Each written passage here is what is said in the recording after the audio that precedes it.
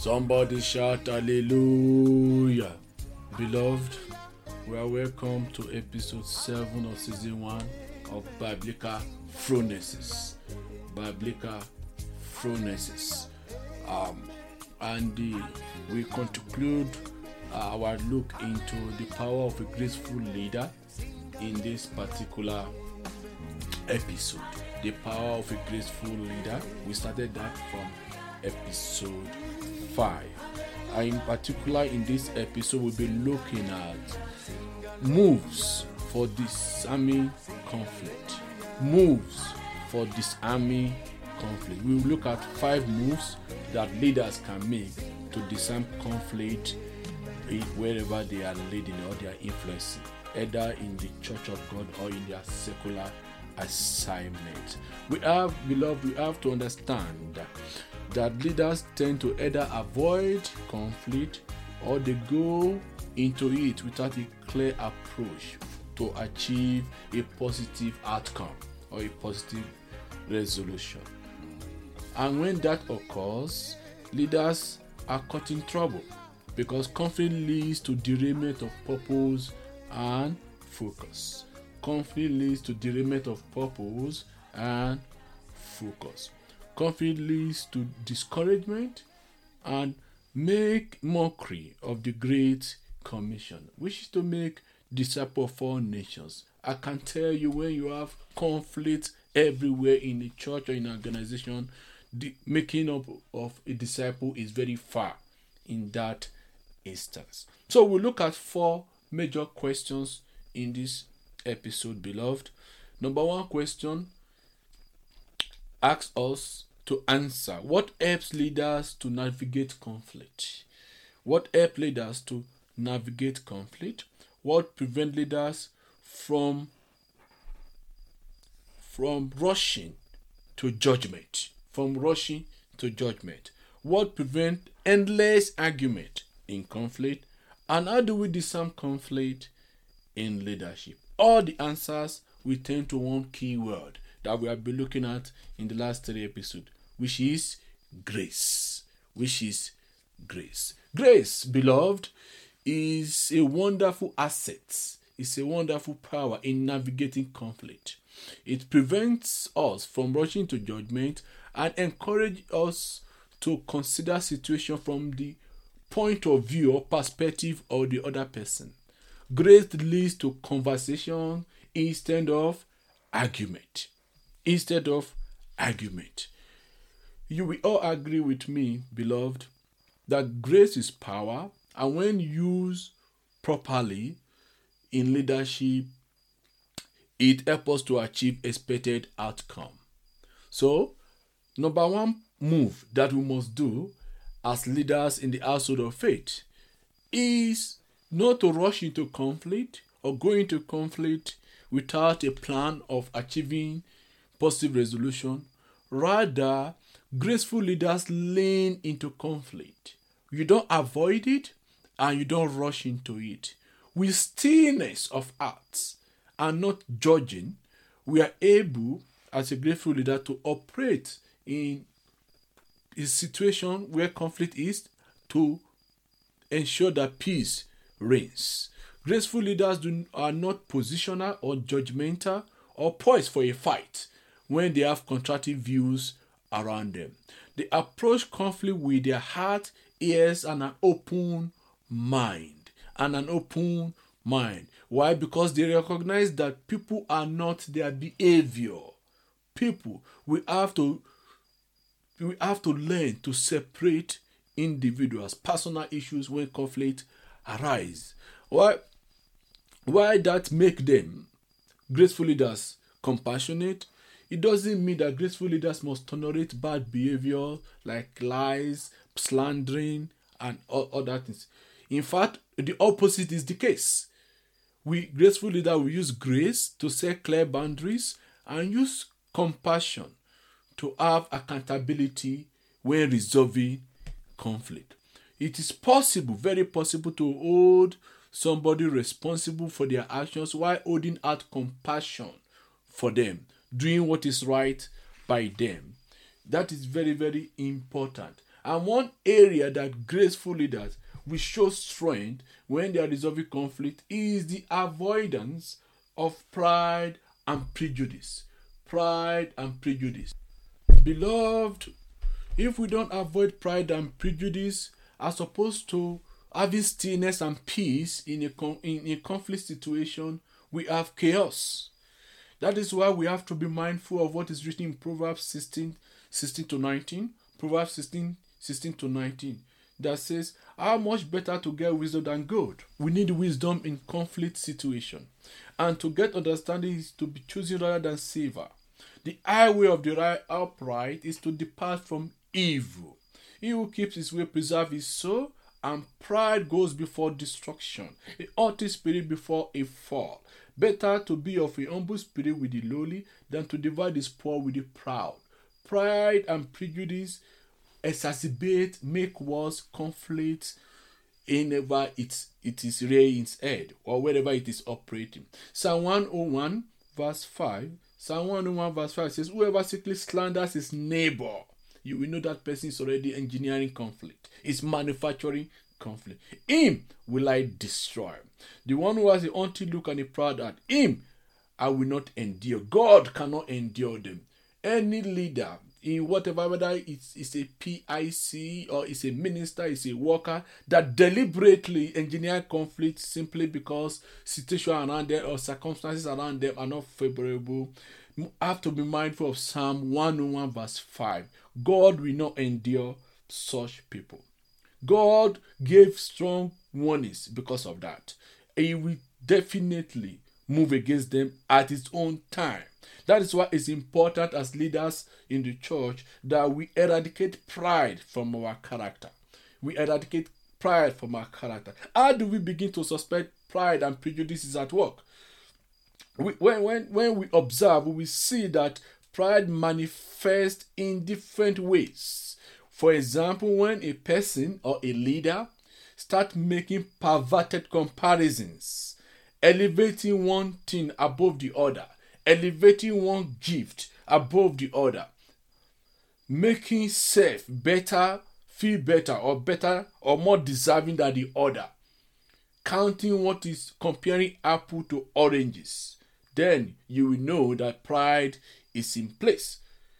Pride, if you read the Bible very well, may actually be the father of other sins because it will beget other destructive tendencies in such an individual. We can see Proverbs 11:2 for that. Proverbs 11:2 for that. So we must be mindful that pride and prejudice will lead to perverse comparison. Perverse comparison. If you want begin to compare your a full-time ministry, you are not the general overseer of your ministry, and God is blessing some of the ministers that are not full-time around you, and instead of you to glorify God in their lives, but you begin to make unnecessary comparison between yourself and them, especially when they give advice, you allow prejudice to lead to perverted judgment. We must not allow that in the household of faith. So pride often begets numerous emotional disorders because it brings people into conflict, either in secret, internally, conflict that you don't know is going on within somebody, or in the open. In fact, internal conflict will eventually burst out in the open. And when it does, in a local parish, it is not always palatable, especially when it involves the pastors or the ministers or the elders, the people leading the church. So whenever mental discord is heard within, its outbreak will manifest in some sort of emotional disorder. Okay? People will call that person unbalanced or irrational or even mentally ill. But the real issue is perverted comparison is taking place within the mind of that person. That means pride is present. It's bringing that person into conflict with his peers, with his seniors, people that are older than him, either in age or in ministry, and with his subordinate. If we don't resolve the internal conflict, the perverted comparison, then we cannot make headway. in conflicting situations. We need to make the right moves. Frequently, conflict will occur with close associates. And when pride and prejudice exist, we begin to make comparison between ourselves and close associate. We destroy good relationship that the Almighty God wants us to project as His children. The greater the pride, beloved, the more dangerous the consequences to relationship in the Christian fold, because it's a major cause of discord, a major cause of splitter congregation, splitter fellowship. It is important for us to understand that pride has its root in a sense or a feeling of strength. When you feel you are stronger, you're in a feeling of wealth, prosperity, or accomplishment, or in a feeling of that you have better gifting. You speak better in tongues. You have more word of knowledge. Sometimes some of these things are imagined and sometimes they are real. In whatever case it may be, it leads to misplaced confidence in self. And when such things arises in the life of a minister, either young or old, a feeling that you are better than, then such a person will be making perverted comparison. We should not allow that to take root in our lives. There's nothing wrong, beloved, in having confidence in our ability to perform something or in our ability to do something. However, that ability to do something does not make one better than his neighbor. No, it doesn't make you better. You can be a good orator. It doesn't make you better than somebody that is an introvert. So all we have done is to project the talent that God has given unto us. We mustn't use it as the basis for making perverted comparison between ourselves and people around us. When we do that, we engineer and we manufacture conflict. And so, beloved, when we have to therefore find a way of addressing conflict when we are leading. If we think about what is written in 2 Samuel 2:4-11, 2 Samuel 2:4-11, here we see that Saul's death led to all kinds of tumor all over who would become the next king. People were jostling. Despite David anointed by Samuel, others saw that situation as a tempting opportunity to seize power. Oftentimes, transition brings difficult times. Transition brings difficult times, either at the parish level or at other structure. So leaders who fail to plan for their departure invite trouble. That's why we keep emphasizing there can be no success without a successor. We saw now that Saul could have been a hero had he cooperated with God in preparing David to succeed him. But he didn't do that. Because he didn't do that, he engineered problems. And the main issue of Saul was he was not able to move from the I problem, which has to do with ego that blinded him, to the we approach which Jesus Christ wants us to recognize and to project as children of God. So there are fundamental truths that Saul failed to recognize, and leaders should do that. Number one, since change makes people insecure, leaders, every one of us must see ahead and prepare for them. We must be visionary. We must be prepared for change. Number two, people can live without uncertainty, but they can't live without clarity regarding what is to come or their future direction. A leader cannot afford to be blind to being visionary. Number three, wise choices that we make today will help us to make its future more certain for our followers. And number four, problem-solving skills and effective communication will earn the trust and credibility for the leader. We have to be mindful of this. And so, beloved, this leads to our wisdom quotes. Wisdom quote for this episode. Our first wisdom quote for this episode comes from Proverbs 12:18. Proverbs 12:18 that says, the word of the reckless pierces like sword, but the tongue of the wise brings healing. When we speak in conflict situation, is our tongue bringing healing to the situation, or is piercing the heart of people and making the situation worse? Are we calling meetings to make people feel unimportant, that we know or we are closer to God, or we are calling meetings to bring stillness to conflict? Then Proverbs 15:1 says, that's our second wisdom quote for this episode. A gentle answer turns away wrath, but the harsh words stir up anger. Harsh words stir up anger. More important, as leader that want to succeed, you want to go through, disarm all conflicting situation. We must be mindful of what is written in 1 Peter 3:8-11. 1 Peter 3:8-11. And I read, it says, finally, all of you be like-minded, be sympathetic, love one another, be compassionate and humble. Do not repay evil with evil or insult with insult. When you are offended, do you keep quiet and allow the Holy Spirit to take charge, or you are very good in confronting the situation with harsh words? On the contrary, repay evil with blessing, because to do this you were called so that you may inherit a blessing. That is what is expected of us as children of God.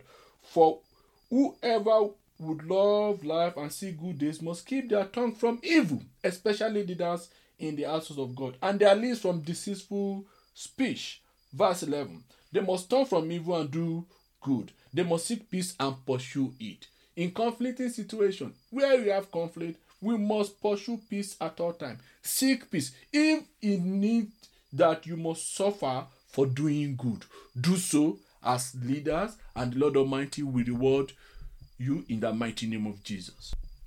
And so, beloved, our biblical phronesis for this episode, number 1 says, grace helps leaders to navigate and disarm conflict.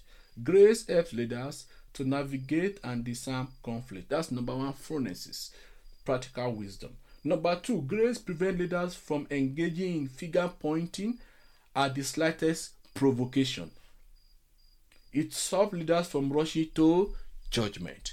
Number 3, grace prevents needless argument and confrontation when conflict arises.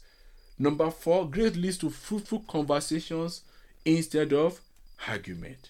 In other words, given that leaders influence people around them, it is vital that grace is used to form a bridge between people, between peers, between seniors, through alignment of purpose and situational awareness. Grace will help leaders to put down pride and prejudice. Grace will help us as leaders in the household of faith to learn the way of resolving conflict without having casualties. Praise the Lord. So we have to learn and use the way of grace as leaders. Why? Grace is the currency of all true and genuine relationship. It is a key that a leader will use in ministry to peers, followers, and seniors, and everyone infiltrated with false pride or prejudice. Grace also extends unrestrained or free hand of fellowship to others by celebrating their dignity, because every one of us, after all, are made in the image of God, and we are object of God's affection. Grace is always at work when we are there for one another, when we accept our mutual limitation of weaknesses, and when we are willing to work together to enhance mutual well-being. In other words, our mutual material spiritual well-being. Even when we walk away from God, for example, God's grace often locates us. Why do we not imitate God and do that with our followers? So while Jesus was leading physically, for example, many years ago, where he was on earth, he constantly reached out in fellowship and acceptance to restore people to God through grace. So to live like Jesus, we must be agents of grace in a like manner. So beloved, let us pray. Let's say, Father, bless me with your grace that disarm conflict and tension in the mighty name of Jesus. Grant me the power of a graceful leader for the benefit of your flock, because they are not my flock. Lord Almighty, help me build up and build better relationships in the congregation, in your church, and in the society with grace in the mighty name of Jesus. Almighty God, please disarm the pitfalls of pride and prejudice in my ministerial assignment, and also the work that you have committed into my hands to do in the secular. Father, help me to learn and apply the way of grace in leadership in the mighty name of Jesus. So, beloved, if you are blessed with this episode, we urge you to spread the message as you apply biblical phronesis in your daily life. We enjoin you to join us on our online platform at the RCCG, Destination House Bloemfontein, or on site in Bloemfontein, South Africa. If you are close by, please do not hesitate to send comments and questions to us via our public platform. As you do so, the Lord Almighty will give you the grace to make it to heaven and to accomplish the impossible in the mighty name of Jesus. Remain blessed until we come to you in the next episode.